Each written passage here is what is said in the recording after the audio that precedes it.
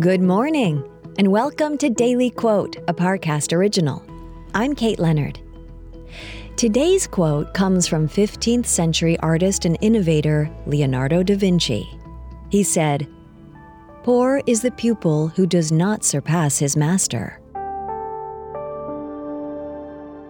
Next, we'll explore how this quote can inspire your day. This episode is brought to you by Visit Williamsburg. In Williamsburg, Virginia, there's never too much of a good thing. Whether you're a foodie, a golfer, a history buff, a shopaholic, an outdoor enthusiast, or a thrill seeker, you'll find what you came for here and more. So ask yourself, what is it you want? Discover Williamsburg and plan your trip at visitwilliamsburg.com. Now, let's look at the context of this quote from Leonardo da Vinci.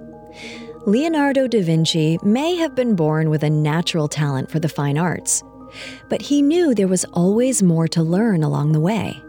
The artist, known for some of the world's most iconic paintings, such as the Mona Lisa and the Last Supper, spent his youth learning tricks of the trade from the artists who came before him. Under the guidance of fellow Italian painter Andrea del Verrocchio, Da Vinci was given the confidence to foster his gifts and take his skills to the next level. Da Vinci recognized the importance of having someone nurture his talent, rather than suppress it out of fear or jealousy. He showed his teachers the greatest honor when he took their skills and expanded upon them. Sometimes we are compelled to show a bit of modesty in our work, underplay our strengths in an effort to curtail the emotions of others. But Da Vinci's quote reminds us that there's no shame in doing something better than those who came before us. In fact, that's how we show how much we've truly learned.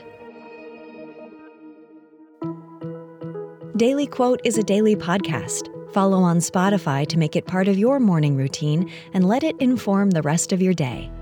Daily Quote is a Parcast original.